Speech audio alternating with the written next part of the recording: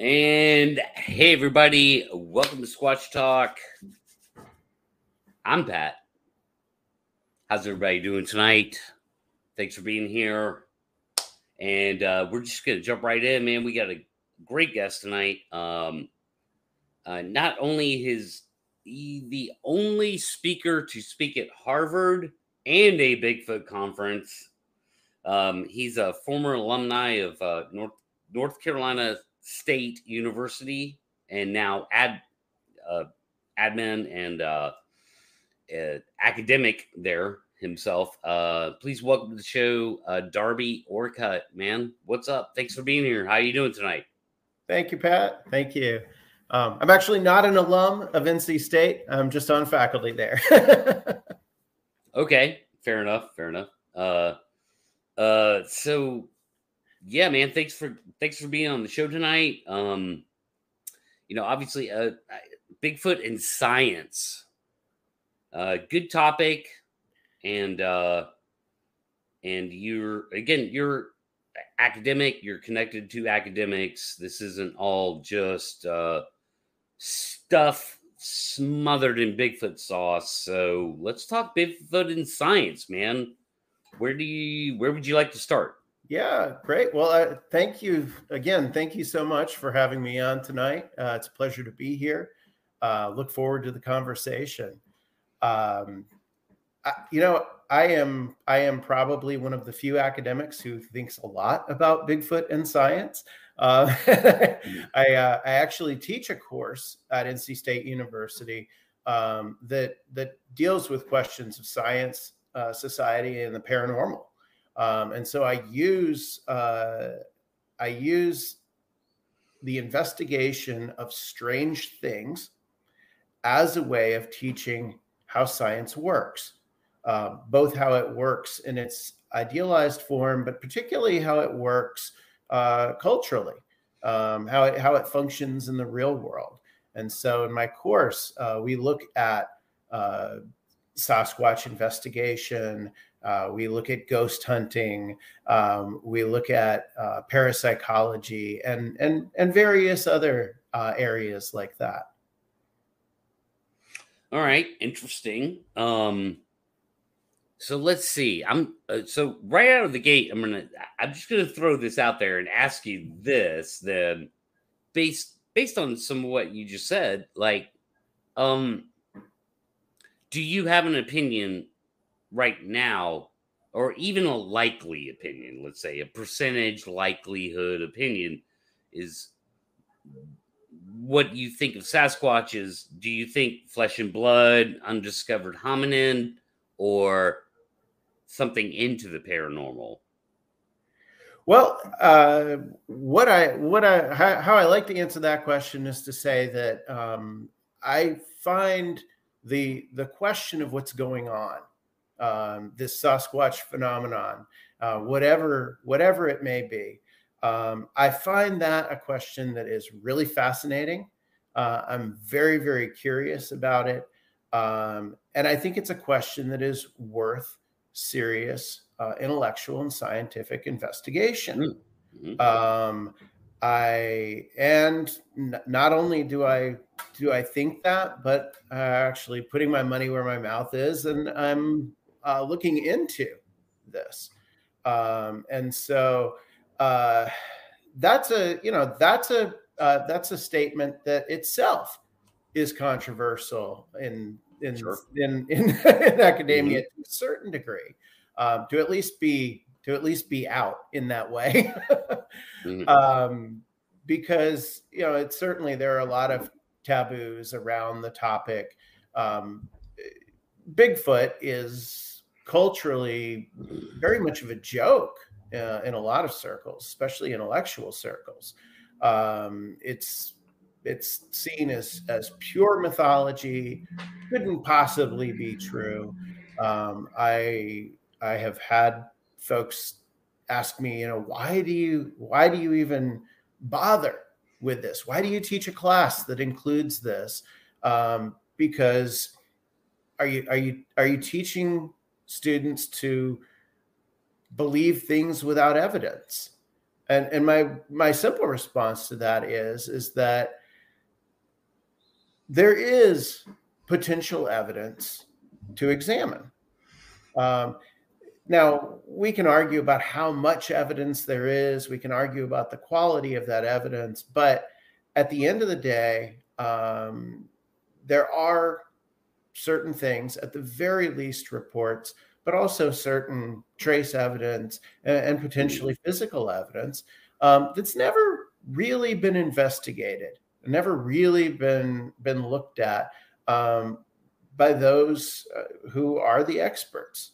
And so that, to my mind, is something that science hasn't really looked at, has got to be an open question.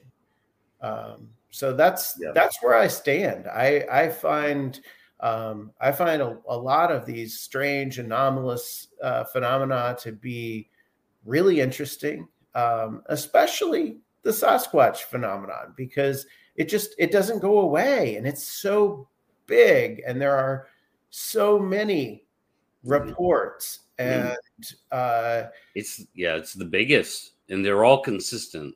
They're never purple. They don't have wings. I mean, like, it's all very consistent. They meet our definition of a primate visually. Well, and I think that is the case. I mean, when I first started out teaching my course, one of the subjects that I actually avoided for the first couple of times, I really haven't delved a whole lot into in the past, but I will be including is the UFO phenomenon, or UAPs as they call them. Yeah, they're called UAPs now. But that's cute. That's cute. And that's an interesting, but part of why I didn't incorporate that into my course at the beginning was because when someone says they saw a UFO or they saw a UAP, what is it that they saw? Was it a bright, shiny light? Was it a white light, a red light, a green light, a blue light? Was it a disc? Was it a cigar shape? Was it a tic tac? What? There. In other words, there is not a lot of homogeneity to the reports. So it's a little bit hard to start to grapple with that. It's way different. So I'll just real quick address that. It's way different to have anecdotal accounts of what people see in the sky. That is gonna be pretty far away, unless you're talking about a really up close, account, which are extremely rare. It's usually something they see in the sky at distance, and that's way different than seeing an 8 foot tall, 4 foot wide, naked, hairy monkey man thing out in the woods, that's the consistency of the Bigfoot anecdote. It's not seen at 3 miles away. It's not seen at, even 3,000 feet away. So UFO anecdote and Bigfoot anecdote, two totally different things. Perhaps. Yeah. I'm not saying that I don't find the UAP accounts also very interesting. but no, I mean, I do. I do. I find them interesting, Darby. So I'm not disagreeing. All I'm saying is that the anecdote is two totally different, like potato, tomato kind of things going on there. Like, people can misinterpret what they see in the sky the majority of the time. You know what I mean? And I'm not saying there's nothing to it. All I'm saying is that people can look up in the sky and see a freaking airplane and think it's a UFO. It's pretty simple stuff. Yeah. But in fairness, people can misinterpret what they see in all kinds of contexts. Oh yeah, they can misinterpret Bigfoot too. Yeah. Part of what makes sorting and understanding the anecdotal evidence so difficult. So while we're on the Bigfoot and science sort of lead in here, I do have a question already that I wanted to go ahead and throw out to you. Is that does Darby confirm and follow Dr. Meldrum? So I guess basically, what's your opinion of Dr. Meldrum? Yeah, I would say that he and I come from very different places in terms of the type of work that we do. I think that one of the things that's great about Jeff Meldrum is that he is certainly a really terrific person to be involved in looking at the trace evidence of footprints and footprint casts. Yeah. I mean, that's his area of specialization. He's he's a specialist in the evolution of bipedalism, and so wow. I mean, that's who better really to be examining that trace evidence. So Jeff doesn't need me to confirm him on that, and that's not my area. So in terms of that, that's great. And, and we do, he and I do correspond. We keep in touch. I think we have, like I say, we have different approaches. And I think the one of the things that's important to understand is that the scope of my interest and my investigation is a bit wider. And in part because of my background. Now, Jeff is a physical anthropologist and an anatomist. My work, primarily over the last 20 plus years, I'm on faculty at NC State University. My primary position there is as a librarian. But not what you think a librarian does. But I'm also a researcher. I'm also an instructor, professor.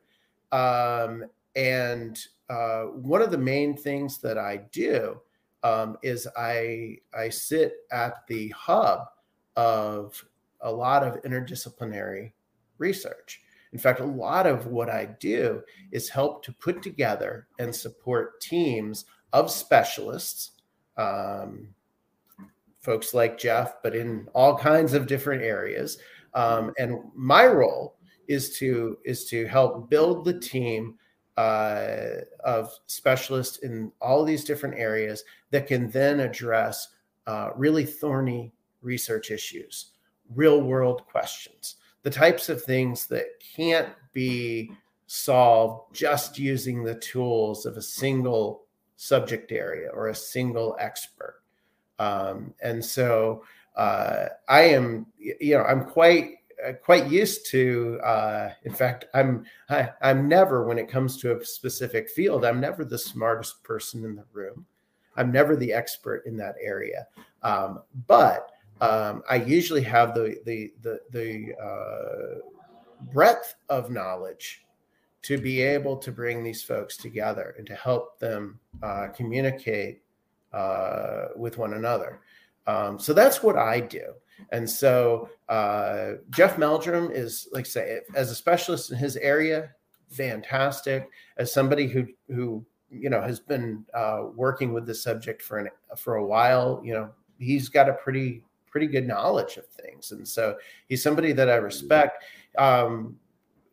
Not somebody I can say, oh, we'd necessarily see eye to eye on everything. I think from my perspective, I look at the question of, if Sasquatch is an undiscovered species, okay, if it is, then what is it? And for me, the range of possibilities is extremely wide. Now, certainly, can there, the idea that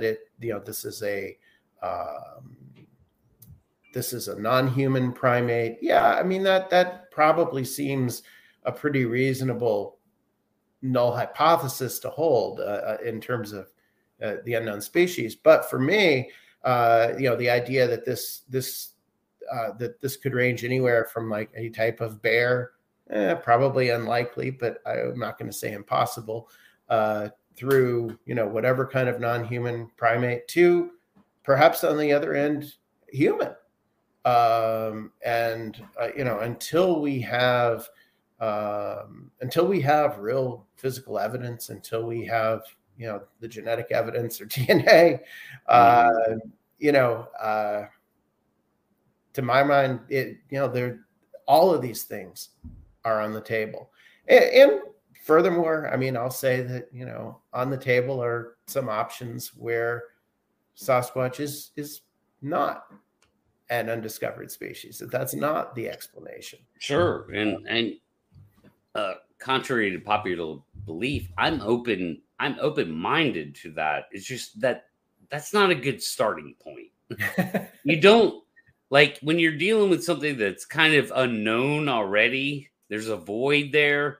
You don't dive deeper into the unknown to start. Like that's just the way I do things, Well, yeah. And I think that is something that's very true. You see in the, this is one of the things that I struggle with in trying to engage with talking with folks who are interested in this subject about science, is that there are so many ideas of what Sasquatch is, what it does, what special abilities it might have, and certainly, folks talk about the woo. There's cloaking, and there's the idea that Bigfoots are connected with UFOs or aliens or what have you.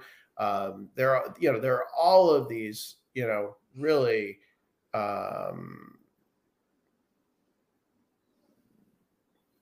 interesting ideas, imaginative, and but the thing that's difficult is so many of these ideas try to wrap themselves in the language and of science, but they're not scientific theories at all, and particularly they're not testable. I mean, this is the thing, is that the starting point, as you say, you have to have a starting point. So the starting point would be, let's have a null hypothesis, or let's have a testable hypothesis that, hey, that Sasquatch is an unknown biological species. Let's start there.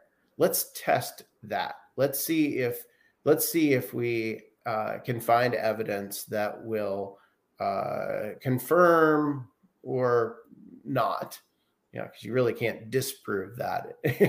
Right. But let's see if we can look for evidence that would confirm that. And so I think that's where, and that's where I'm fitting in right now. I'm working on a project with recruited a couple of colleagues to collaborate with me who are really world-class genetics and genomics experts. And we're going to be looking at very soon at some of these alleged physical samples, particularly hair samples, and trying to get DNA material from these things and see what we can find, and be able to hopefully be able to look at some of these things that haven't really been looked at, as I say, and start to see if we can't pin down, what at least is going on with what's being presented as potential evidence. Yeah, and so that brings up sort of the whole topic of evidence is, again, so from anecdote, we have a pretty consistent across the board, again, meets our definition of a primate. Another good reason to start there, because they look like primates, so therefore it's not a bad assumption to make, because if they look like primates and you assume they're primates, then you can eventually get on top of them. You can predict. There's some predictable factors there. If they come in and out of portals, you can't predict a damn thing, right? You know what I mean? So So there's nothing predictable about portals. I don't know what a portal is, by the way. Again, testable definition. Nobody can give me one. But so assume they're primates, and so we're looking for evidence. Now, so far, Darby, we have a lot of trace evidence in the form of footprints, and there's quite a bit. There's more than people know, and some of that has been vetted through a professional, again, foot morphologist, like pretty much world class foot morphologist scientist, Dr. Meldrum. He's a big part of that footprint analysis and sort of vetting process. A lot of that's been vetted through him, and it can always be vetted through him. So trace evidence, footprints, and we have the anecdote, which is it's up there. I say in the tens of thousands, if not hundreds of thousands of people have anecdotal accounts to tell, and only a certain percentage of them have told them. There's no way we've reached 100% of anecdotal accounts, right? As far as documenting them. No, I'm certain that not 100% of people's experiences in this arena have been reported and documented. Yeah, I say it's probably more like 5 to 10%. And that's just people willing to tell their story on air, even anonymously, like through audio, whatever, right? Or in written form. And so we've got footprints, we have anecdote.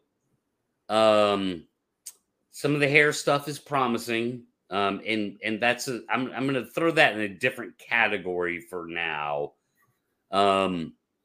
Other than that, we don't really have much because there's not been a lot of visual, captured visual observation of a Bigfoot.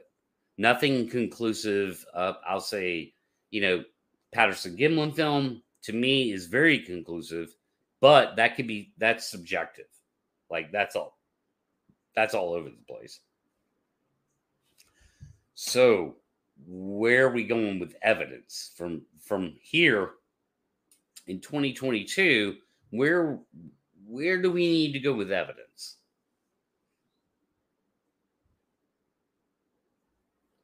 You still there? You freeze up? Did I freeze up? Who froze up? I think maybe he froze up. I thought he was just listening. Yep, nope, he's out. Hey, what's up? All right, we're going to wait for Darby to come back because he will.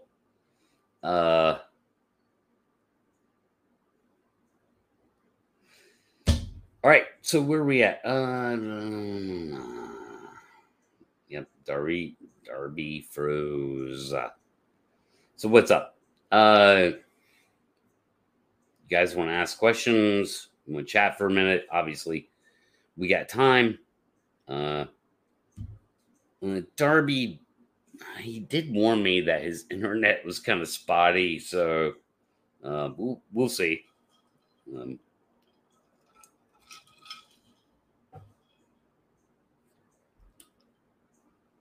The hell are you talking about, 3PO? Like, what, huh? What, huh? What? Not sure where that's coming from.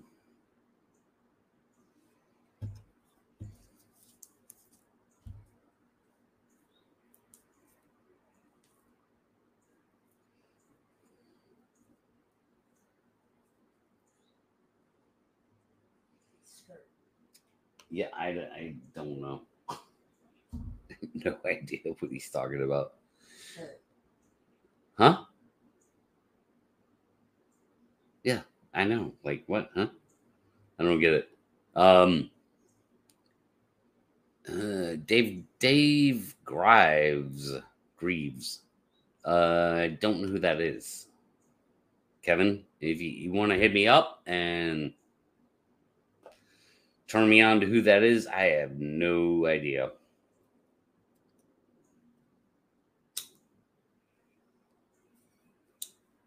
but I'm interested. So hit me up. Let me know.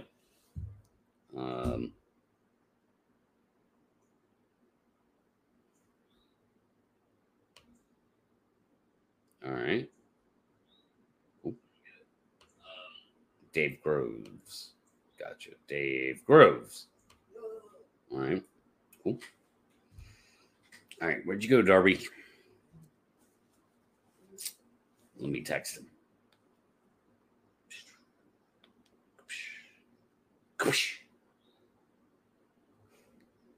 So what happened to the other guy? Wait. He dropped off. Internet problem. No big deal. We'll get him back. Oh God.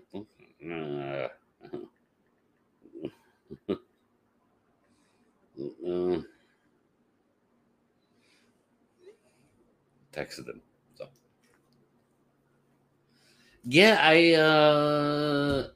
I talked to Shane. I invited him on the show. We're just so he'll come on the show when the timing is right. Hopefully in the next few weeks, something like that. Yeah, but I did talk to Shane about being on the show. So,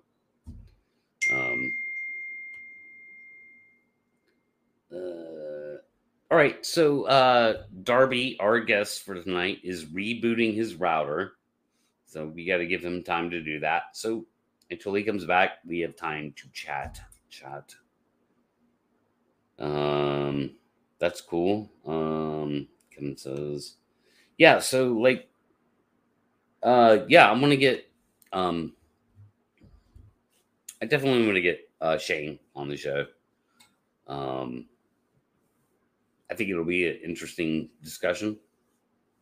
Might would even bring a panel in for that. Whoever's up for it. So,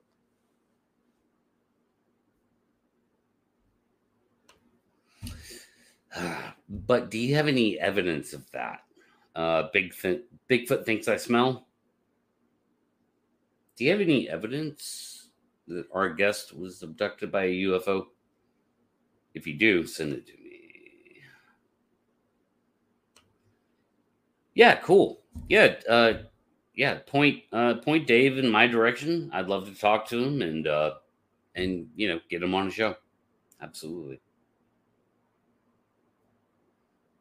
And yes, the whole solar flare thing, right? So Central brings up a good point. And thank you, by the way, for being here tonight, Central.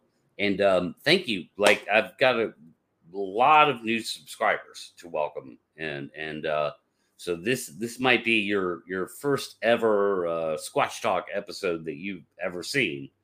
I appreciate each and every one of you for being here. And I hope you dig the show. Sorry about the technical problems tonight. Darby's dealing with some internet issues. He'll likely be back. but yeah, I appreciate the new subs. Thanks for being here. And I hope you enjoy the show, man. We got a lot more of this kind of thing coming. Like, this is sort of what we do here. I'm getting a call. Ignore.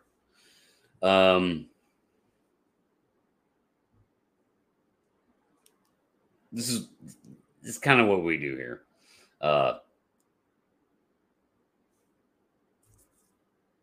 All right, cool. Central, gotcha.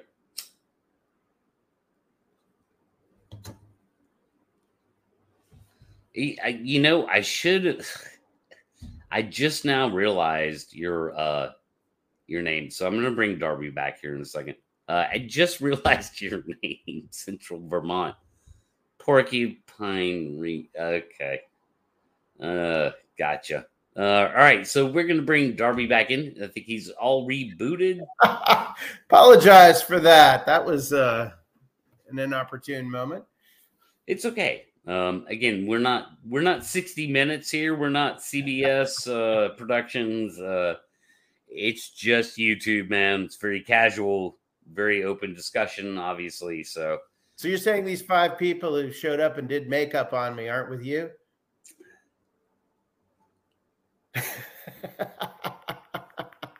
what? So what did I miss? Have we solved the puzzle? Get them out of your house right now.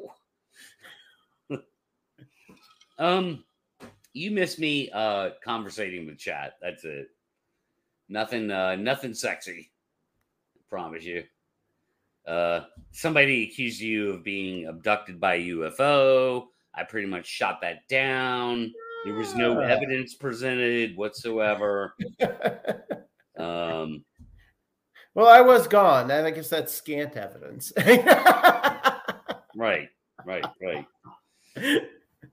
Honestly, I don't remember where we were at. I guess I kind of went on a diatribe because you were frozen up and I didn't realize it. I thought you were really paying attention to what I was saying. Oh, okay. And so I went with it.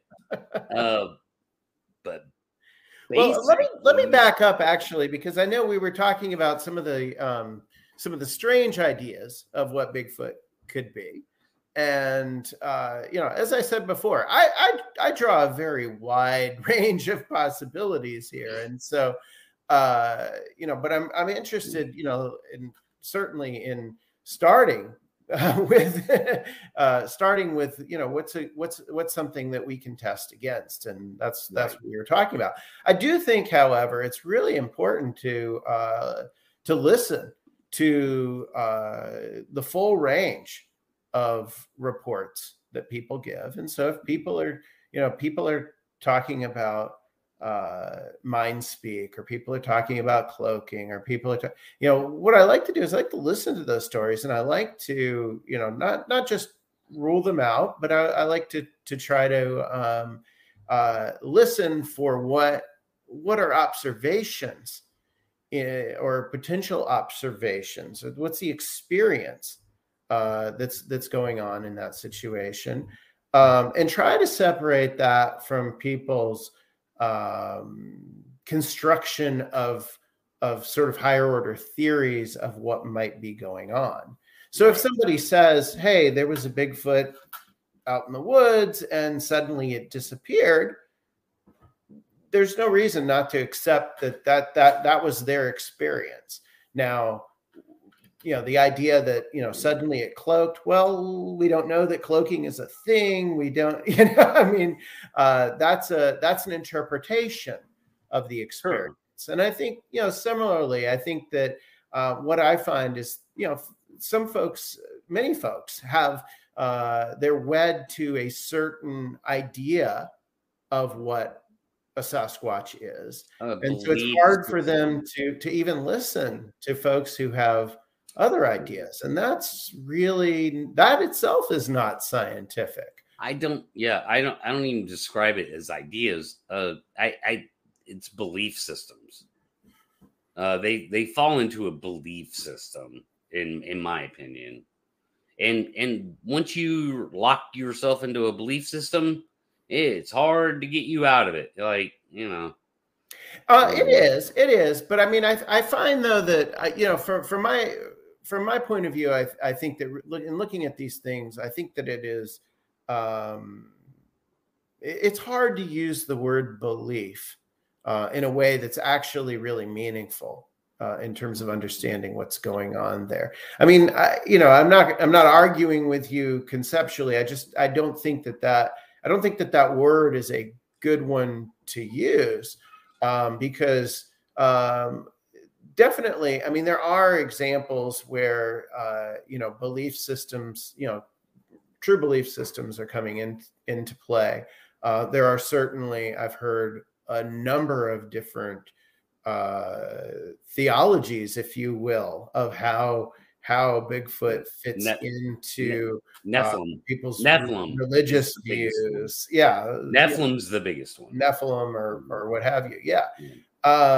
And, so, I mean, if you want to talk about belief in that sense, but I mean, the thing is that everybody has a different sense of things and a different tolerance for not knowing what something is. And so, I've when I was saying at the beginning that, I consider the, if Sasquatch proves to be an unknown, a previously unknown species, the range that I have for what that species could be is very large. It includes human. Some folks don't like it when I say that, because they're dead set that this is a non-human primate. I saw one. I know what I saw. Sure. And again, that is an interpretation. I mean, what people saw, if they can describe what they saw, that's what they saw. If it looked like something, well, then it looked like that. That doesn't necessarily say this is what it was. Sure. And that doesn't mean it can't be some kind of other branch of, Homo hybridis or whatever, like all kinds of different close cousins we used to have, Neanderthal being one of them, right? And human-like might, when you throw the word human out there, they just think people. Like, like somebody I see walking down the street, next to me. Like, that's not what these things are, and they aren't. Like, we don't know that. I mean, we don't know that. They're much bigger. Well, they're a lot bigger. The physicality of them, the fact they don't wear clothes in 30-degree temperatures, dude, you and I would die of hypothermia. I hear you. And I'm not arguing that, yes, indeed, they absolutely are human, but I'm saying it's premature to rule that out. And the reason I say that is there are certainly different populations of humans who have different traits, different, that look different. There's a lot of diversity in humanity. There's a wide diversity, and particularly, and even still, I mean, you can even, don't do it right now, but you can even look on YouTube and you can find interviews with. There's a man interviewed who has that condition where hair grows all over his body, all over his face. He looks like Chewbacca. Right. Oh yeah, totally. And yet he's Homo sapiens sapiens, just like we are. And so you can't, somebody who says they can see something, especially see something for 5 seconds, and then tell you, exactly what it, see an unknown and tell you exactly what it has to be. That's not possible. So until we have the genetic information, that's got to be on the table as well. Yeah. I mean, I agree.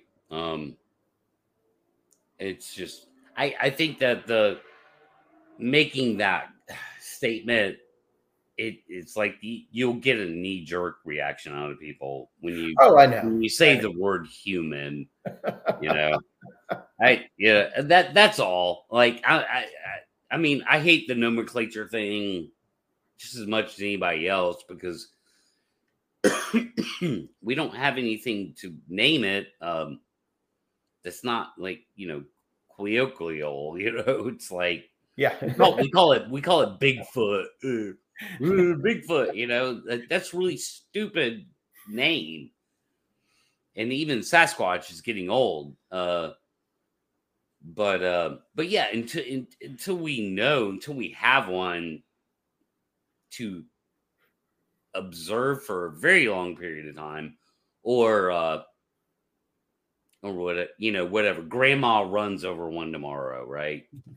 And drags one into town. I mean, then we don't know nothing, without a blood sample, basically.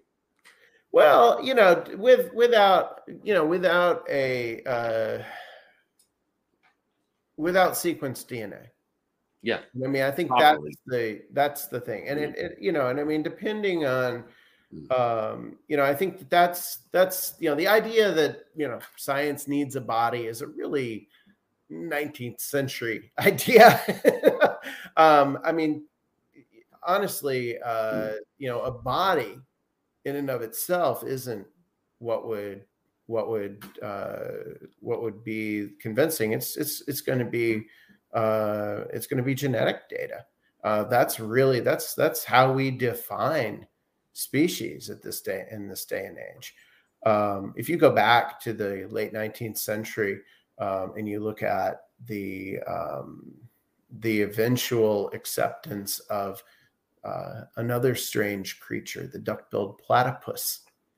It didn't take one body, it took several to convince scientists that this wasn't somehow cobbled together, hoaxed. The idea of a mammal that lays eggs and has a duck bill and webbed feet, and it boggled the mind of Victorian scientists. And so a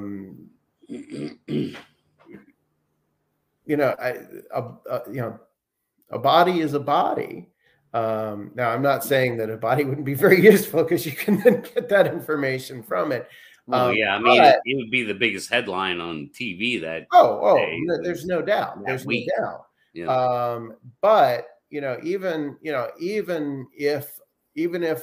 if, as you say, if Granny ran over a Sasquatch tomorrow and we suddenly had a body, then that wouldn't, it wouldn't just be, oh, there's the body. It would be, no, now we need to figure out what this is. Like what it is. There'd still be speculation. Is this a type of person? Is this an escaped from a zoo? Is this what's going on here? That would be the start of the questions, not the ending of them. And so that's why I really see it as important to start with, at this point, with really seeking to do genetic analysis of alleged physical samples, because that's what's going to be convincing to scientists. That's what's going to make this a topic of true scientific investigation instead of fringe curiosity. Sure. But to that, I ask this, basically, how do you do that? How do you get the genetics of one of these things into a lab? How do you get it from their body into a lab? And obviously you can't just walk up to a Sasquatch and go, hey, bud, I got to take some blood.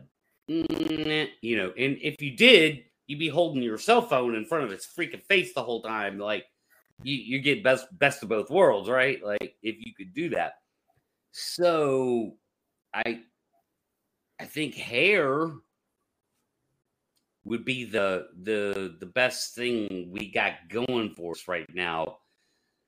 How much Bigfoot hair code?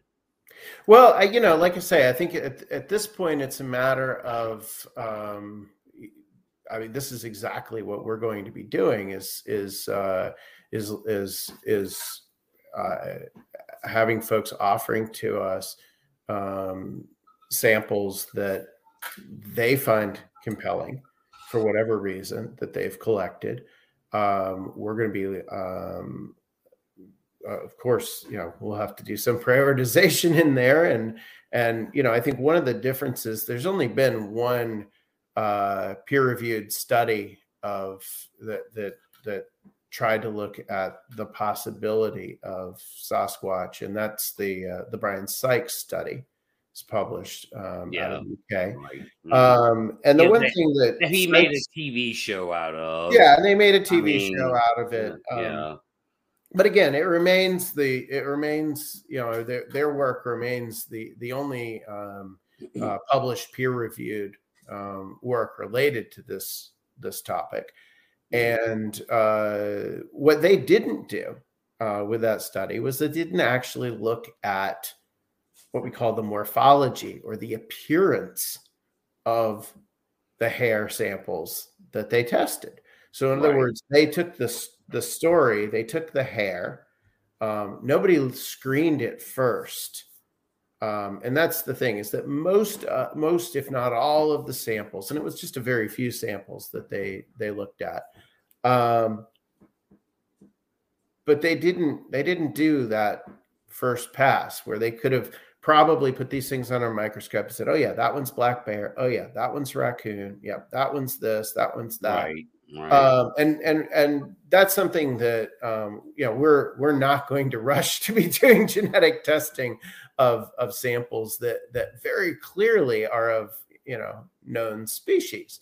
Under a microscope. We're really interested in looking at things that are, so I say, morphologically anomalous. So in other words, that look strange, that look different, that look weird, that don't fit, with what we look at it and say, oh yeah, that's that.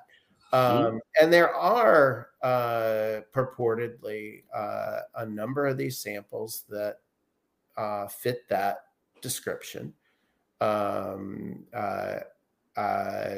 We haven't looked at any yet. We're still in our initial, we're finishing up our paperwork phase, which when you're with a university doing a research project, there's a lot of paperwork that precedes it, because we want, universities make sure that we do these things ethically, that we treat people well, that when we ask for samples, we're being very clear with people about what we'll be doing, how we'll be doing it, what will be the impact on their sample, what sort of acknowledgement or anonymity they may want in providing a sample. The fact that we'll, if somebody, and like you can understand, if somebody has an encounter and finds a sample in their front yard, okay,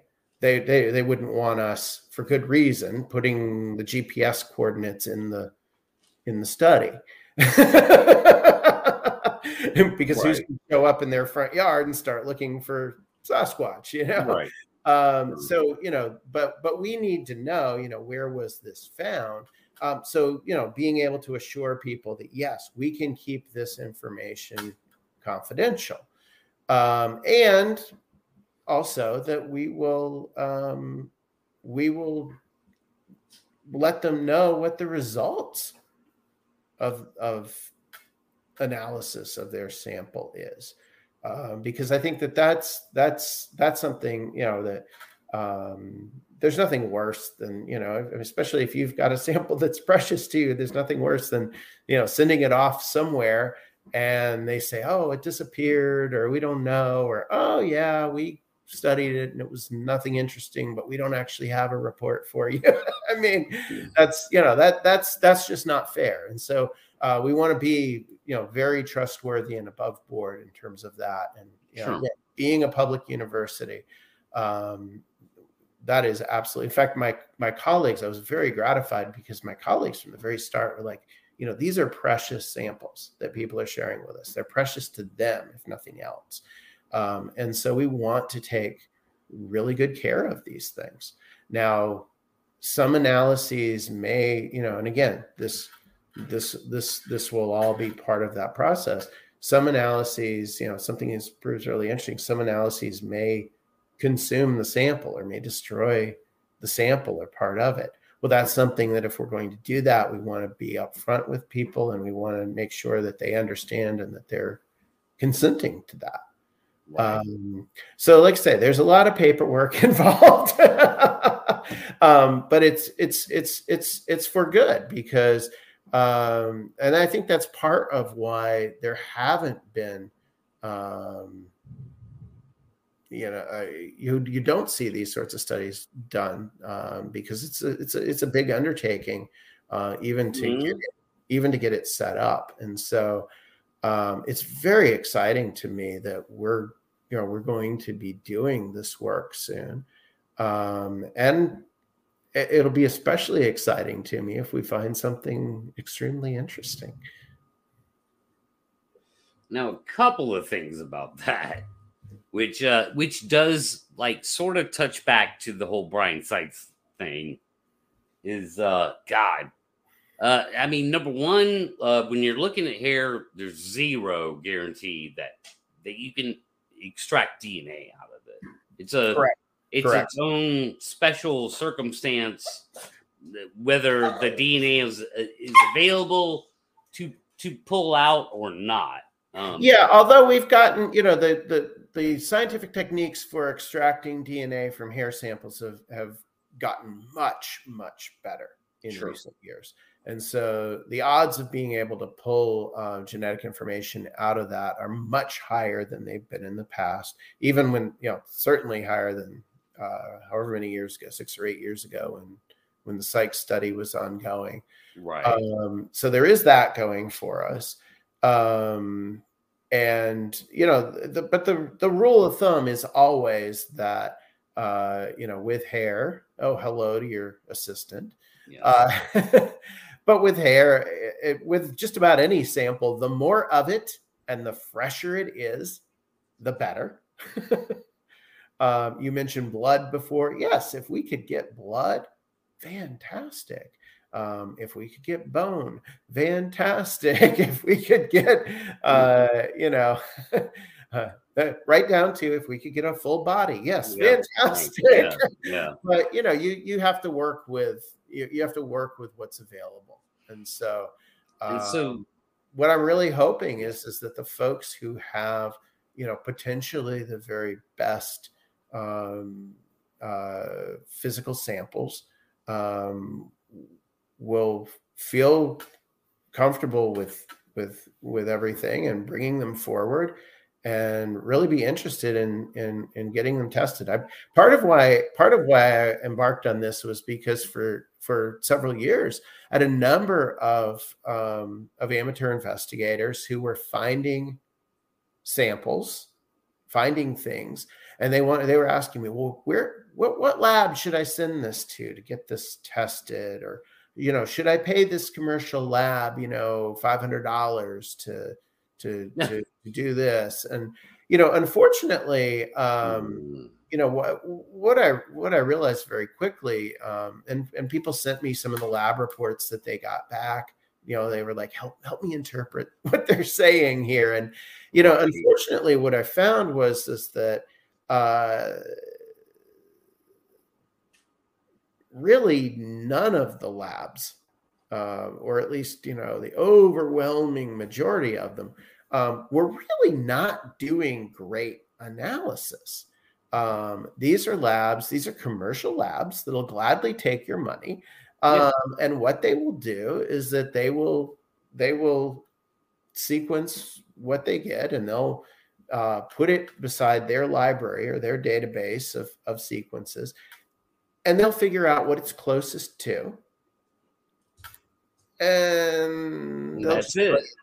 There's the answer. There's nothing in their heads to go any further. It's not. Okay, so it's either a deer or it's a person.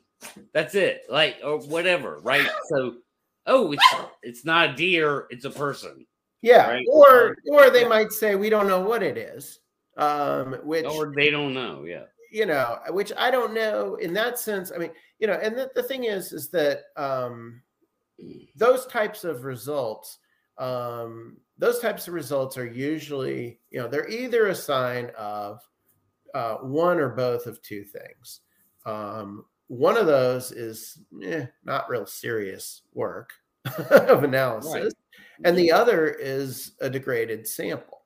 And especially if you put those two things together, it's really difficult to get good results. And I think this is part of, there are a lot of misunderstandings that folks have about science, really, about scientists and how they work. And we talked before about scientists being specialists in different areas, which is an important thing. I think people forget about that. They're used to, and I blame movies and television, because we have this idea. CSI, come on. Well, we have this idea of the scientist as like this individual who knows science. like all of science and can Right. do like almost like work magic, this lone scientist and that's not the way science works. Right. You don't have Tony Stark in a cave building, Iron Man armor in the real world because, well, that's a project that requires hundreds, if not thousands of collaborators to actually put it together. Yeah. And so, that's important. But also, as I say, folks don't understand, I think a lot of times that there's a huge gulf of difference between a research scientist, of which there are really very few, versus a practicing scientist. And so, or an applied scientist. And so the folks working in these labs, these are not researchers. These are, in essence, technicians. These are the folks who, they take your sample, they do their test, they compare it against what they got. And, 99.99% of the time, they can tell you exactly what it is because they're good at what they do and it's something normal. But when it's something that might be different, it might be outside that norm, or it's something strange, that's where you really need a research scientist. Sure. Those are the folks who, by and large, are connected with universities. Those are the folks who are pushing forward on the frontiers, at the edges of science, not to just make a better widget or make a better process for doing this or that, but who are really challenging our ideas of how the universe works and the things in it, and really looking at things that are truly unknown. Sure. And research scientists, again, with the exception of the psych study, there's not been a single research scientist who's really paid any real attention to this potential physical evidence. Yeah, fair enough. Which brings up my second and third point, which we kind of just touched on my third point, but second point would be Joe Schmo's collecting the evidence, Darby. So we have everything from sophisticated ways of collecting evidence that, like, a person like Jeff Harding could lay out and say, well, I went through this complicated, long process way of collecting what I thought in the end had to be, like likely Bigfoot hairs. Or just Joe Schmo running up on a barbed wire fence and go, hey, man, look what I got. This right here, Bigfoot hair. I'm sending it to that Darby guy I saw on TV the other day. So you have everything in between, So you did kind of touch on that with microscopic, like looking under microscope can sort of start ruling things out real quick. But at the end of the day, what I'm throwing on you, Darby, is, hey, you got a couple of hundred Bigfoot researchers out there. Any freaking hair they find, they're going to think it's a Bigfoot hair and they're going to send it to you. I mean, it costs money to sequence hairs. So how do you deal with the citizen science aspect of this? Shouldn't these hairs be collected by professionals in the first place? Well, I mean, ideally they would be collected by, either professionals or by, citizen scientists who are following the proper protocols or the proper ways of collecting evidence. And that's something that we will, as we move on, we plan to get some more information out there about, how to collect these things, how to store them. We're going to be asking folks on the intake form, when folks propose something to us, we're going to be asking, how how was this collected? How has this been stored? These sorts of questions. Because, there are certain, if you collected it with your bare hands, sealed it in a Ziploc bag, and it's been sitting out in your front yard baking in the sun for 3 years, it's probably not worth testing. If you collected it with gloves, sterile instruments, you put it in an acid-free paper envelope, and you've stored it in the freezer, then that's a much better protocol for collecting and storing hair samples. But at the same time, I think that there are a lot of folks in the amateur Sasquatch community who have a pretty good idea of, have some pretty good protocols for how to collect these things. I think I saw that it's coming around. People are learning. Yeah. A few months ago, you had Mike Ann. Yeah. Mm-hmm. Yeah. And Mike, somebody I know, and someone who has spent most of his career as a forensic investigator of his professional career. He's brought that knowledge to this community, and quite frankly, I mean, the protocols that Mike recommends, they look pretty great from a scientific standpoint. So, if you lean into even the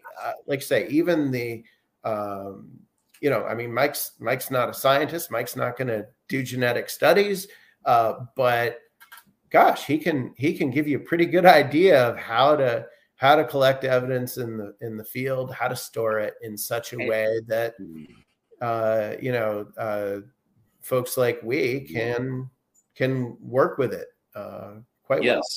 And that's I really want to touch on that point, because if you could still hear me, okay, because I hear all the time in the Bigfoot world, it's in the Bigfoot community, it's this, we all got to work together. And what you just said is the real we have to work together part. It's not we all have to work together. I don't have to I'm not working with Matthew Johnson. I'm not working with this guy. I'm not working. I don't even know who that is. He's kind of a cult leader. Some people will get it. So I'm not working with kooks, man. I'm working with the people that are professionals. And I've been preaching this for a year.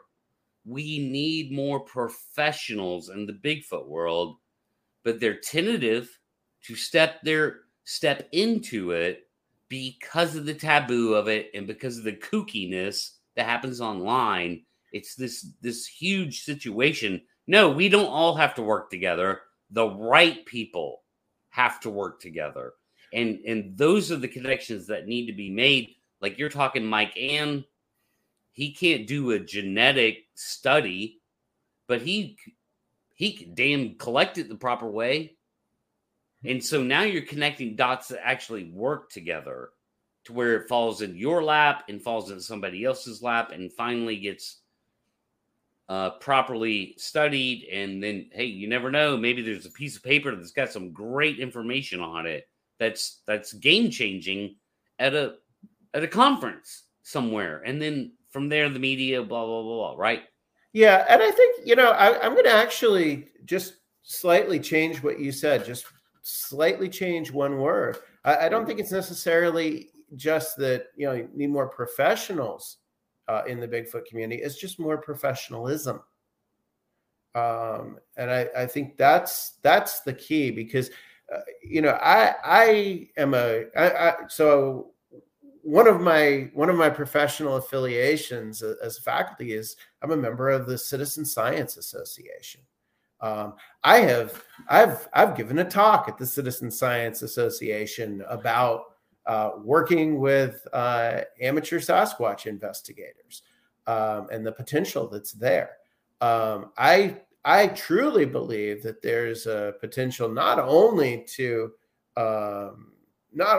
investigate the possibility of Sasquatch, but also to learn an awful lot about the woods, what goes on there, the places where people are out investigating.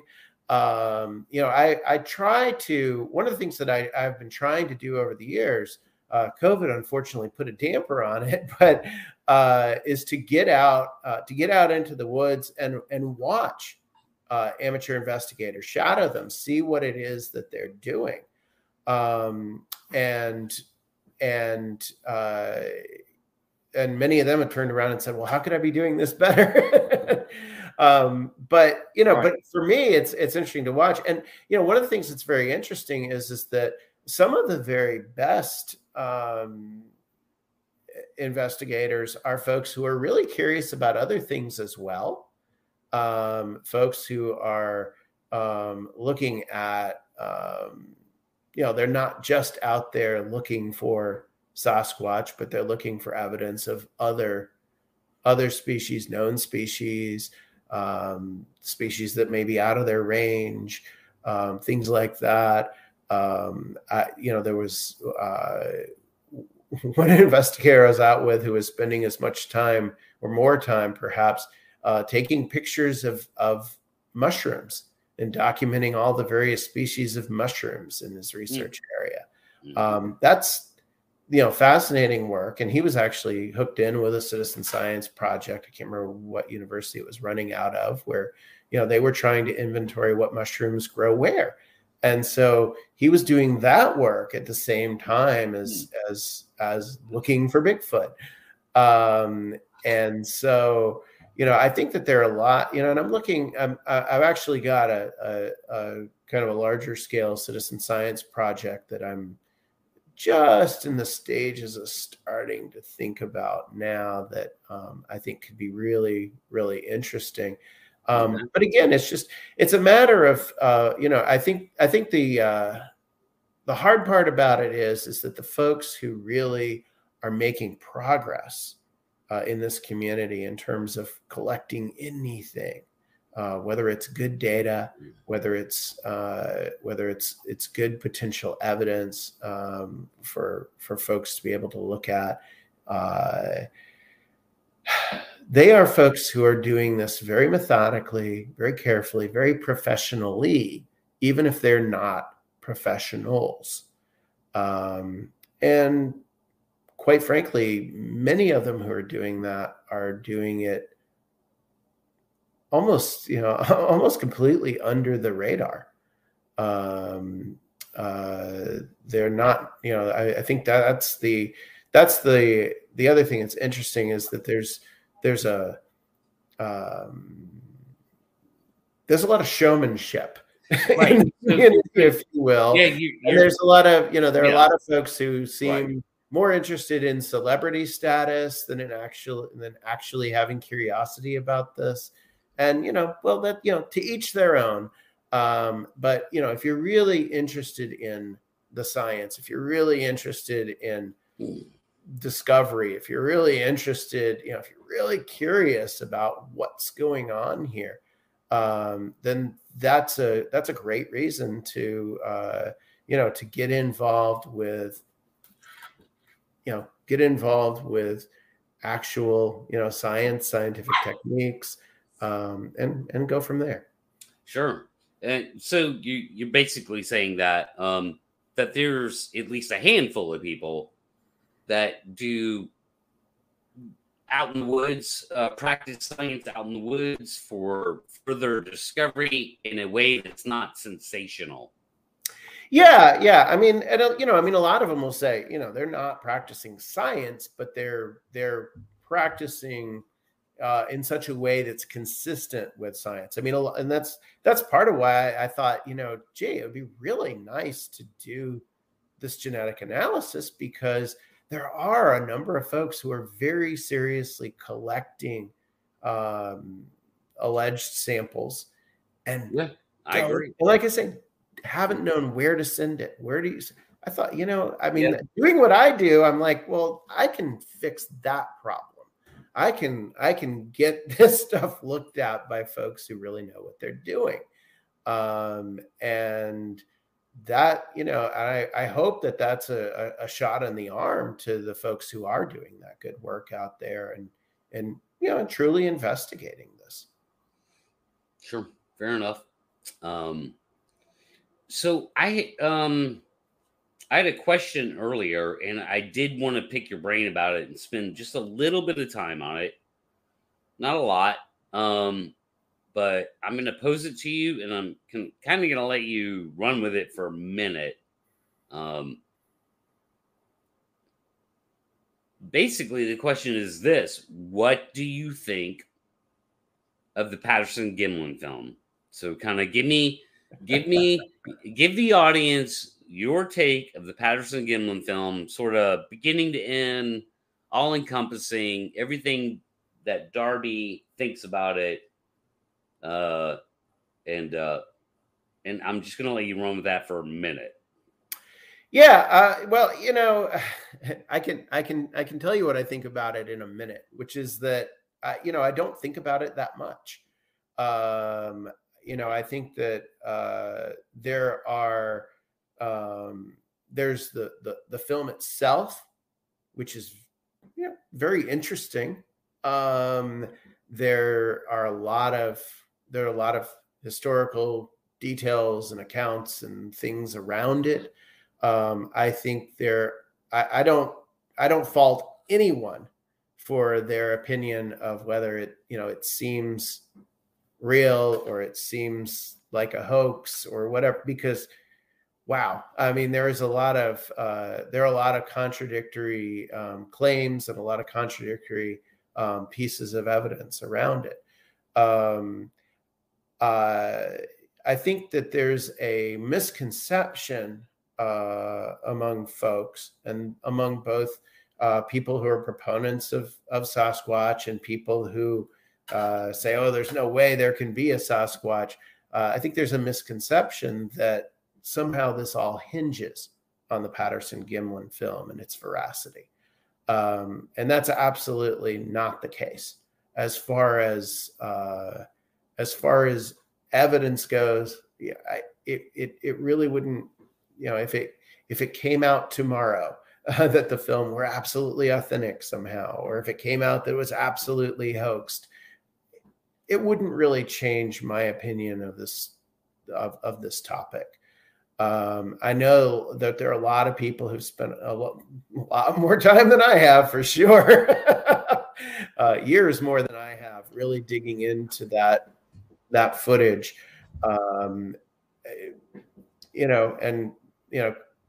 Quite frankly, I mean, I think that's, at the end of the day, I mean, I just don't know.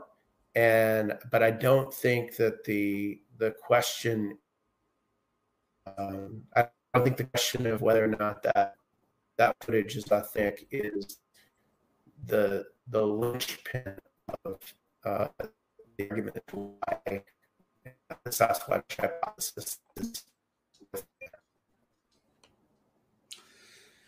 Sure, and I agree. I agree with that. It's not the linchpin. You were breaking up there just a little bit. Oh, sorry. Okay, no. I'm just letting you know. I'm trying to.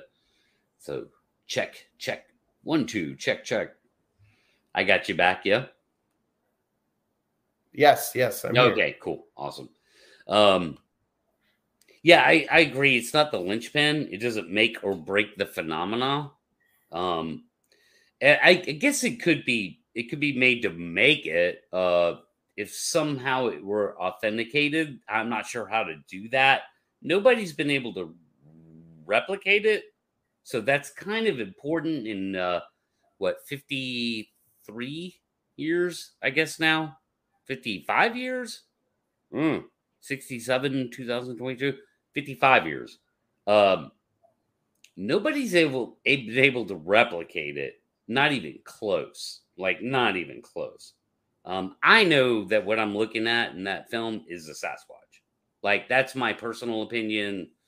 Like, there's no doubt about it. It has the size. It has the shape. It's got, breasts down to here, giant, huge pendulous breasts. There, I snuck it in. Snuck in that word today. It's a Sasquatch. It ain't a dude in a suit.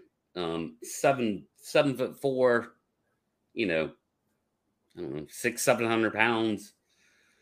No doubt about it to me.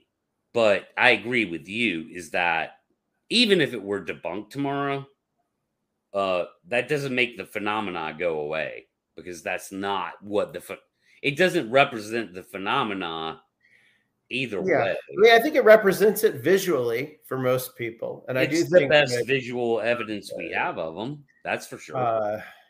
Yeah, and like I say, I mean, I don't fault anybody. If folks find it highly compelling, I can understand why.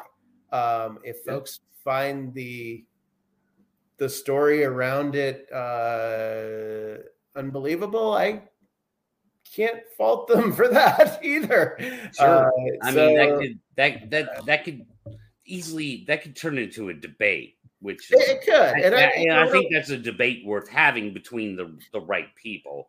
Yeah, and I'm not the right person for that. And like I say, I'm not especially interested in that, because if I thought that there was something, more we could do by analyzing that film, if I thought that it was something that could bring us further along, I'd be all for it. But at this point, it's been over 50 years. That film is either genuine or it's not. And that I don't think that that's the path forward for answering the larger question. And I agree with that. I mean, there's a thought that it should be analyzed more. And I'm at the point, I'm like, no, it's been stabilized and sort of high def up to its point where everything after that, it's manipulation. So once you start manipulating the film, then the critics all they'll ever do, the skeptics and critics will just go, well, you're manipulating the film. Yeah. Like, you can't do that because they have a valid point. It's like, you can't manipulate the film, past stabilization and like understandable things. Right.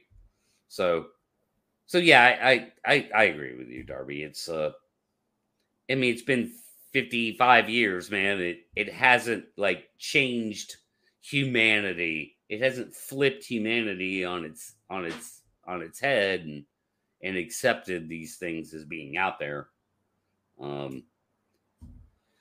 So what can we do?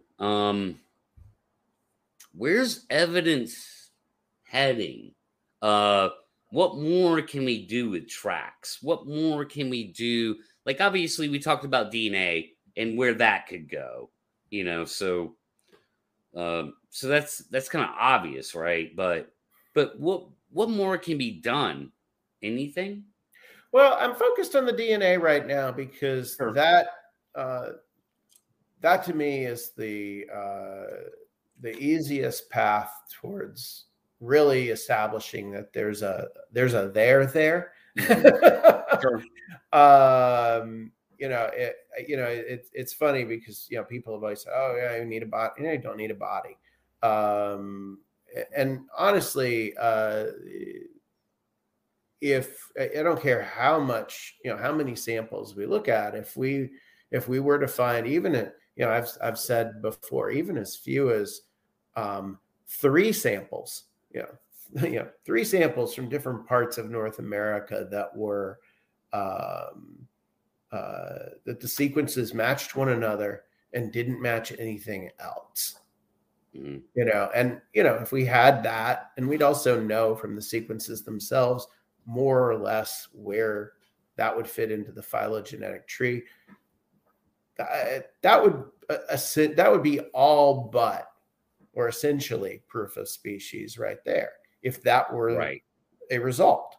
And that would be enough, and that would completely change the dynamics. I mean, at that point, I'm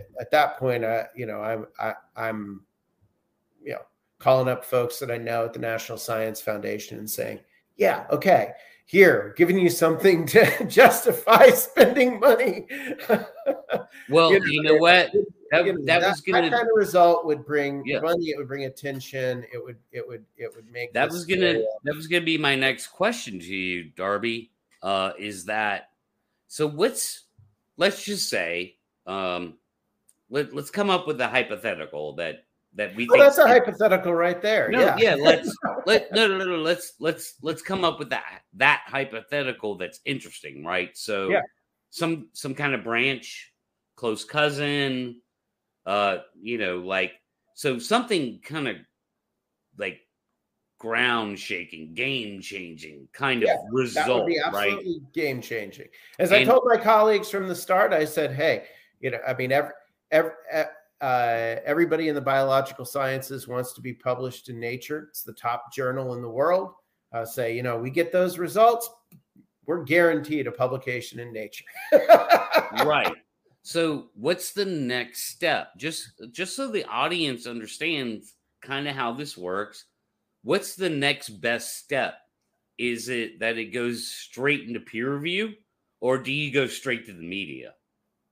Oh, no. Yeah, I think I absolutely peer review. So it goes into a scientific journal that no one in this audience would even have access to. Well, like I say, it would go into Nature, but I think that a couple of things would happen. I mean, one, the article, the article itself would go into the journal. Nature is a fairly accessible journal, so they do make a lot of their articles available to the public, and they might, given the demand of something like that, you might find they might. Some but at the very least, stuff is accessible. Some is not. But I mean, the other thing is that the scientific study is not necessarily what most people in the community or most people in the world want to read. There are probably very few people who would be capable of reading it in the way that most of us would read a newspaper. It's quite boring and usually way above your head. Yes, believe me, if we get that result, we're going to be writing accessible versions of that. Breakdowns. Every journalist in the world will be trying to interview us at that point. Right. It'll be, again, it's going to be big news, at least in that moment. And would you, take it to science, science conferences, academic conferences and do presentations, laying all that out for academics and scientists? Well, that's the process that we use in communicating with the scientific community. That's part of the process that we use. Yeah. But scientists also read the New York Times. They read, Time magazine. And certainly scientists read Nature. There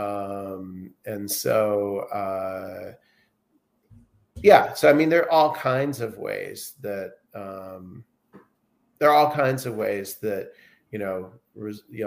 that kind of a result would end up being communicated. And quite frankly, the interest, that would be really interesting to figure out. I have thoughts to that, sure. But it'd be very interesting to see what those next steps would be, because I do think that there are likely a number of scientists who have thought about this. I know a lot of scientists who that I know personally who, if Like, yeah, I mean, if, for example, somebody sent us a body, I know a lot of people who are specialists in this aspect or that aspect who would be all over that, but who don't know how to study it when it's, there's nothing to study. Sure. So, for example, I have a real good friend and colleague at another university who is a bone specialist. I mean, knows absolutely everything about analyzing bones and teeth and those parts of any body, and if and is not attached to this study now, but has told me, hey, if you get something, if somebody sends you what looks to be a Sasquatch tooth, I'm in, Sure. because then there's Yeah. something that she can look at and Mhm. and actually work with. And Well, I like was I say, I think there are a lot of scientists who are probably curious about this, but without having something to actually look at, and without sure. I with the body, I think the very most important first thing that would have to happen is verification. So Oh, absolutely. you need somebody there that goes, this is real. This isn't a suit. It's not a hoax. Like what I'm looking at, Right. what I'm Oh, yeah. touching, and of course you want to document this on film in some way, them examining and just looking at the teeth, whatever, this is 100% real. Yeah, but what I'm saying, I'm not expecting a body to come forward. What I'm expecting in this sort of this hypothetical that we were discussing is, okay, we find the genetic sequencing. Well, right. The interesting thing about that is that folks are real excited about, for example, eDNA technologies, environmental DNA. And I know there are a number of folks who think, and I get it. I mean, any new technology, people think, wow, this is going to revolutionize everything. Right. And eventually it probably will. Well, it's important now, but not in the Sasquatch world. It's not important right. at all. Well, but if we isolated what appeared to be, specific DNA sequences of an unknown species, okay, now that completely changes the way that eDNA studies can be conducted, because right now, when you're looking for Sasquatch in eDNA, you can't just look for Sasquatch. You have to look at everything in that sample and figure out this is that and this is that species and that's that and that's that, and then you end up, with and we're the only primate. We're the only primate in North America. Therefore, any kind of primate is immediately ruled out as human. Well, potentially. I mean, again, no, I'm saying like now. So now. Right now. Right now, people aren't necessarily looking that hard at primate DNA when they're targeting another species. And a lot of times with the DNA studies now, they're not looking at other species, period, in that sample. Because what they do is they actually have primers for a target species. So a primer basically it's a chemical process that you use to amplify or to bring out the small or large or whatever, but usually small part of that eDNA sample that has the species that you're looking for. And the reason you can do that is because you know the genetic sequences that distinguish that species that you're looking for. When you're looking for Sasquatch in eDNA right now, you don't know what you're looking for. So you don't know how to pull that out. So I like to talk about it like this. Imagine that you have a needle in this humongous haystack. And this is essentially what you have when you have an eDNA sample. You have this big haystack. You're looking for the needle. Right now, if that needle is Sasquatch DNA, it's somewhere in that, and the only way you have to do it is to tear apart that entire haystack and and try to find it. Okay. Yeah. What, if we had a sequence that that matched up with an unknown species, we could say create a primer that would pull out that unique sequence. So it's like instead of, it's like taking a giant magnet now and highly powerful magnet over that haystack, and suddenly the needle goes whoosh, and jumps onto the magnet. You go, aha, it's there. Yeah, of course. I mean, so you know what you're looking for. Yeah, and so instead of having to basically work manually through these huge eDNA samples, hoping to find something that's unknown that maybe relates to what you're looking for or what have you. Now, in that scenario, eDNA studies could be targeted for that. It would suddenly become a lot easier to find where that species has been. And, imagine you could go out and collect a grid of water samples across a suspected habitat and do a quick analysis on them and be able to say, okay, these 3 watering holes up here, we get hits in the last 2 weeks and we don't get them. Exactly where to get next. Now you can start to catch up with a living, breathing example. Mm-hmm. So again, a dead body may never be needed. Interesting. And of course, we here on Squatch Talk do not advocate for trying to kill Sasquatch. Yeah, that's why I don't either. Yes, that's why I always use the example. I always use the example of grandma running over one. That's that's kind of the standard for how the Sasquatch got killed. Yeah. I mean, you talk about acting ethically. I mean, it'd be absolutely irresponsible to kill something that you don't know what it is. It'd be absolutely irresponsible to kill something that even could possibly, even if you think it's a 1 in a million chance that it might be human, could be human. How horrible would that be? That'd be very tragic. So I hope that, I think any of us who ever, learned to shoot when we were young, we're told, you don't shoot at something you don't know what it is. Unless it's attacking you, maybe. But that's that. And so, but like I say, we don't need to. I mean, that the whole idea, is outdated.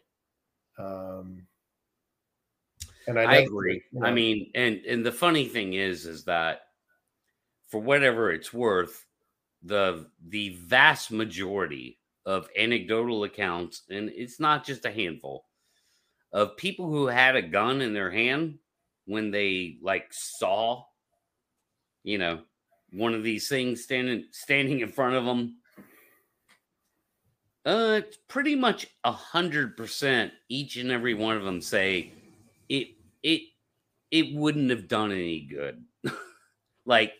They just felt the firepower they had in their hand, no matter what it was, 30-06 or 223 or whatever the hell it was, is that's not enough. It's gonna get me, it before it bleeds out, kind of thing, and that's always struck me as a really interesting kind of reaction when people who are armed give that anecdotal account of it's not enough. I'm like, well, what is it, 50 feet tall? I can't wrap my head around that. I'm pretty sure I could take down an elephant with 30 rounds of 223. I could do that. Just shoot it in the head 30 times. but people just they say that over and over again. Like, no way, I'm just not going to shoot it. Yeah, I've also I've heard at least two distinct accounts firsthand from folks who report having been armed and feeling that what they saw looked too much like a person for them That to even too. consider. That it looked too human. Yeah, hooded nose and yeah. So, you know, I mean, again, I mean, I don't blame anybody for not shooting something that you don't know what it is. I agree. And you don't know Yeah. what the consequences of that might be, both to the other and to yourself. So, I mean, yeah, but like I say, that's not, yeah, that's not the world we live in right now. We don't need that to Sure. We don't need that to investigate. I agree. Have you thought about different new ways of observing them? So getting away from the genetics part into like actual observations. Yeah. Yeah. Well, in fact, I mentioned the Citizen Science Project that I'm just in the beginning stages of conceiving of, and that's a good example of that. But that's probably a conversation for another time, Pat. Okay. I know we're getting on to the end of the show here. Yeah, we are. So I told you. I said, hey, man, the discussion just goes where it goes, man. But I do want to say, for those who are interested, I do want to let folks know. I know you've shared my informational website, my personal informational website, which points to the university. You know, my contact information is there. Certainly, folks are more than welcome to reach out to me. I can't. You know, depending on how many people that is, I can't necessarily guarantee a personal reply to everyone, but I am going to be sending out some emails and things like that along the way once we get going. And so if you want to know what's, you know, follow what's going on, you know, certainly follow my webpage or absolutely feel free to reach out. And there is a donate page. There is a donate page that, again, is not to me. It is to NC State University. Right. I have a small research, teaching, and engagement program there that's called Science, Society, and the Strange. As I said, I look into all sorts of kind of strange and anomalous things. This is the big project, though, right now, and this is what I'm really interested in. It would be very nice if folks do want to contribute financially, even if it's just a little bit. That would be wonderful. We are a nonprofit, so it is a tax deductible donation to the university. We also have you'll find if you click that donate button there are a lot of companies across the country who will actually match your donation to NC State University. So if you're able to give $50, your company, if you work for some of these companies, will kick in another $50, which is great.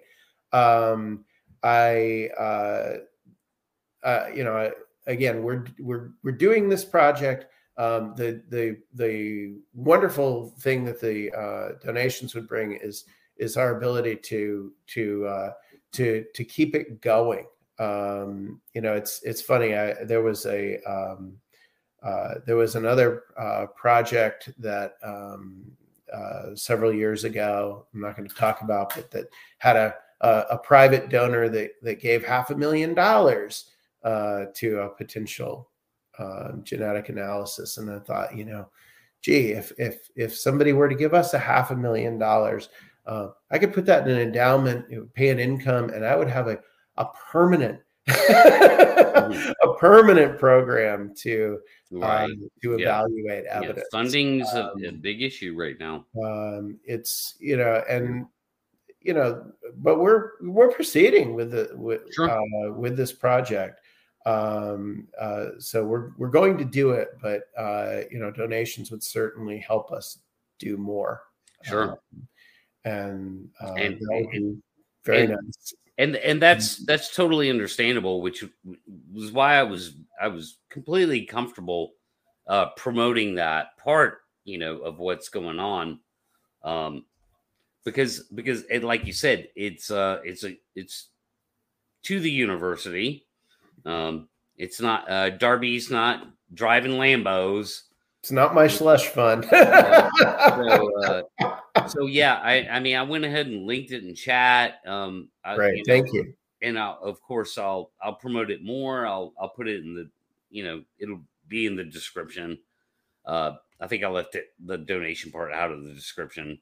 But I'll add it to it. And yeah, and of course the biggest way that folks can help too is if you have really potentially credible physical samples. That would be amazing because particularly again, the larger, the fresher, that would be great. But that's be careful, you might start getting poop. Yeah, don't just send it to me. There's a form, and we'll, so you're gonna get Bigfoot poop. Yeah, well, Jeff's told me the story of getting a box. Yeah, exactly. That's where I bring it from. Return address and just dripping in the mail, and don't send things to me. Send me information about what you have at this point. Exactly. There'll be that intake form, and then for those, when we're ready, when and if we're ready to take your sample, we'll be in touch with how to actually send it. Yeah, and the best, I think I put it in the description, but it is your website. It's probably the best way to get a hold of you. Yeah, that's probably the best way. And it is through your edu email. Yes, it's my university email is on there, and yeah, all of that contact information. Yeah, so.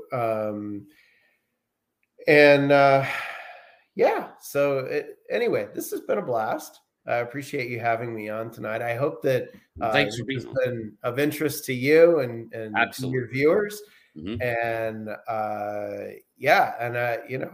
I hope that your audience is just as curious as I am what we might find.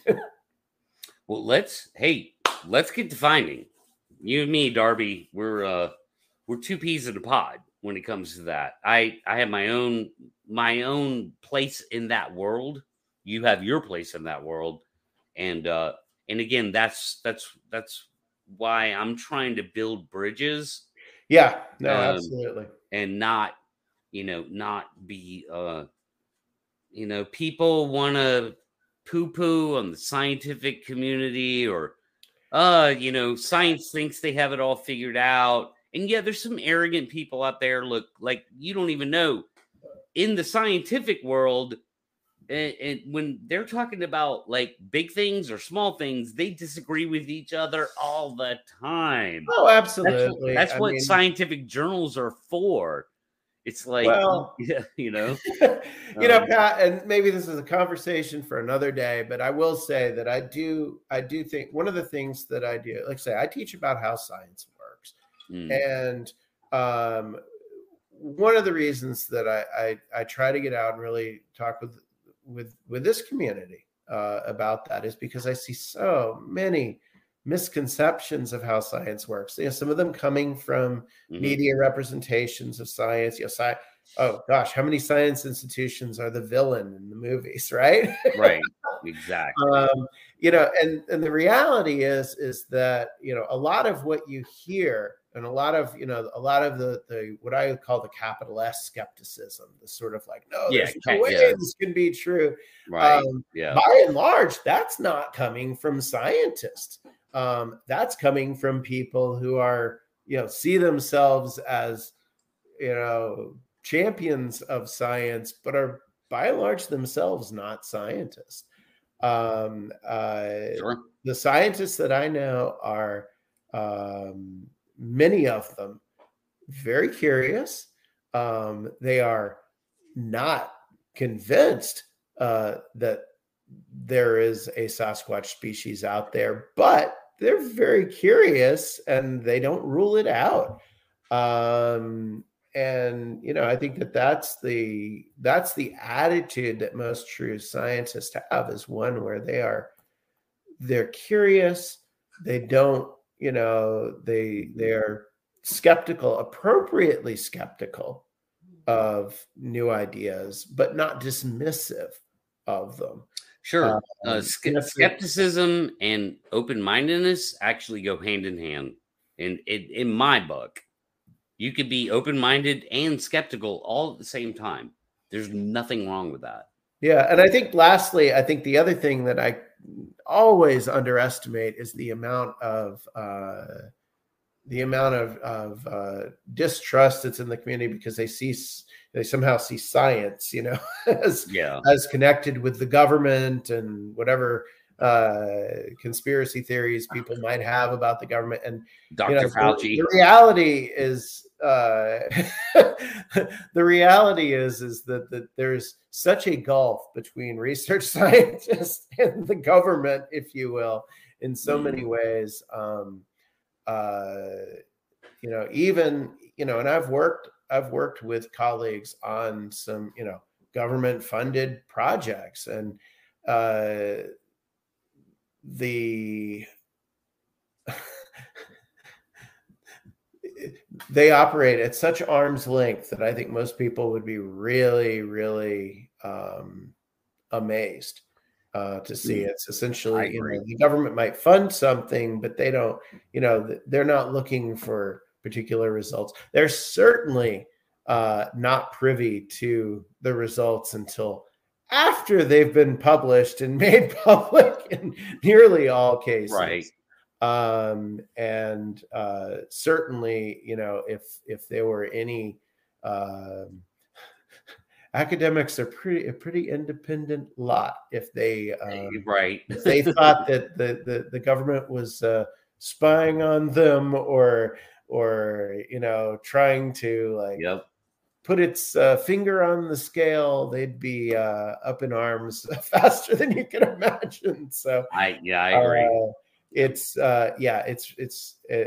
really interesting. So there's not a vast scientific conspiracy. There are a lot of folks who are doing their own and mainly, like I say, team oriented, really interesting work. Well, I tell you what, Darby, I would love to have some conversations with any tentative scientists, or to have a private conversation with them off air. Would be fascinating to me. So it wouldn't have to be an on-air thing. I'm willing to sign NDAs. I've signed dozens of NDAs. So yeah, I would like to explore this further and grow it more. In any way that I can, do my part to move the ball down the field, is the way I put it. Yeah, well, I think anything that you can be doing to support professionalism in the amateur investigator community, to really highlight those who are doing that sort of work and encourage folks to model themselves after that, I'm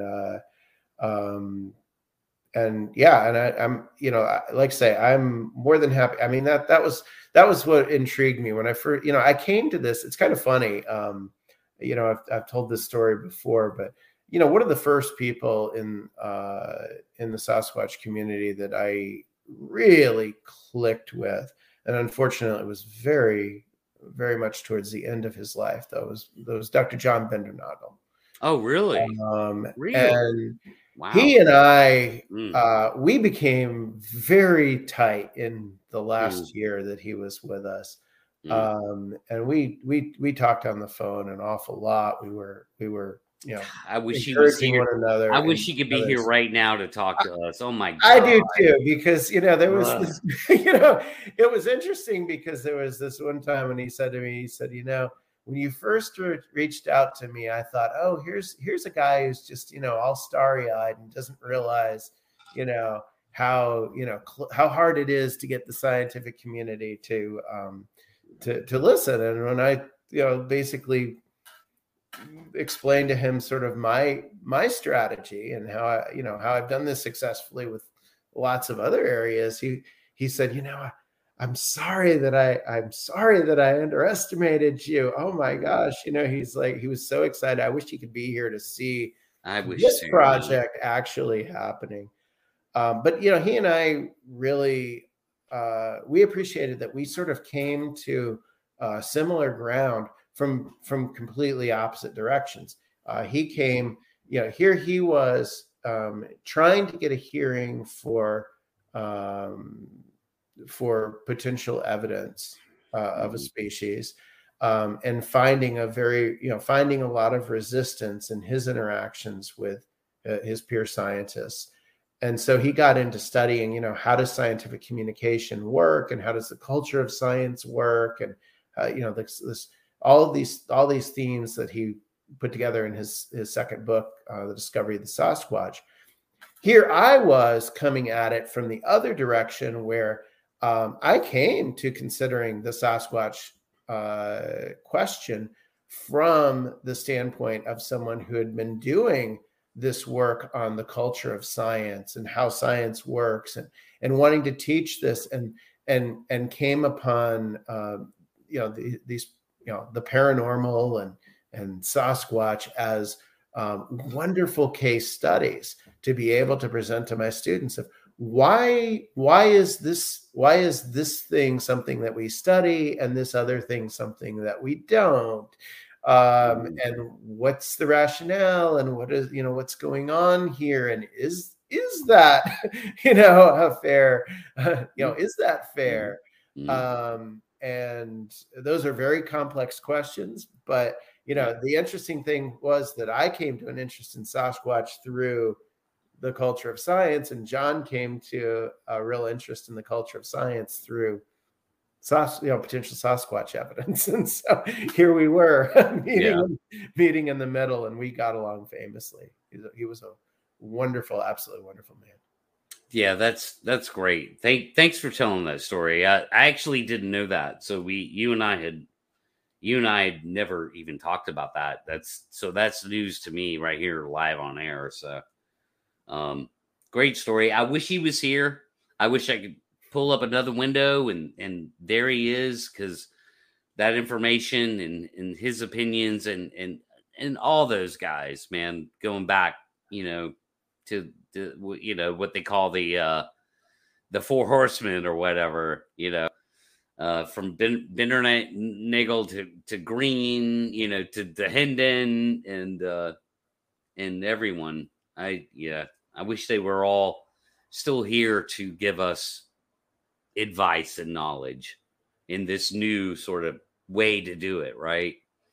You don't have to write a book. You can talk to people like live on air, But yeah, great story, man. And so yeah, we'll wrap it up. I'll let you go. I've kept you for 2 hours now, I guess.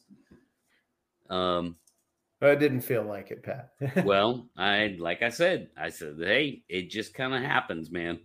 And I'm glad it didn't feel like it. So yeah, I'll let you go, man. Just to wrap it up, thanks for being here. I do want to continue the discussion with you, like you said, but for another time, about observation. I think that's very important discussion to have. And I, again, as far as any scientists go that are a little tentative to be involved in the Bigfoot world, this is a safe place to do it, on air or off air. Well, the way to bring them in is going to be with really finding something that they can apply their expertise to. Yes, and that's I agree. That's going to be key. Yep. And I want to build those bridges. So for me right now, all I could do on YouTube is build those bridges with a discourse, basically, through discourse. That's all I can do right now is offer discourse. So I got other things coming, but right now it's just discourse. And but thanks for being here, Darby. I appreciate it. Great discussion. Love to have you on again. You're a welcome person to Squatch Talk anytime you want to be here, brother. So thank you so much. Have a good night. All right, man. We'll see you. And thanks everybody for watching. Appreciate each and every one of you for being here. And we're going to go ahead and close it out. Thanks for being here, guys, gals. See ya.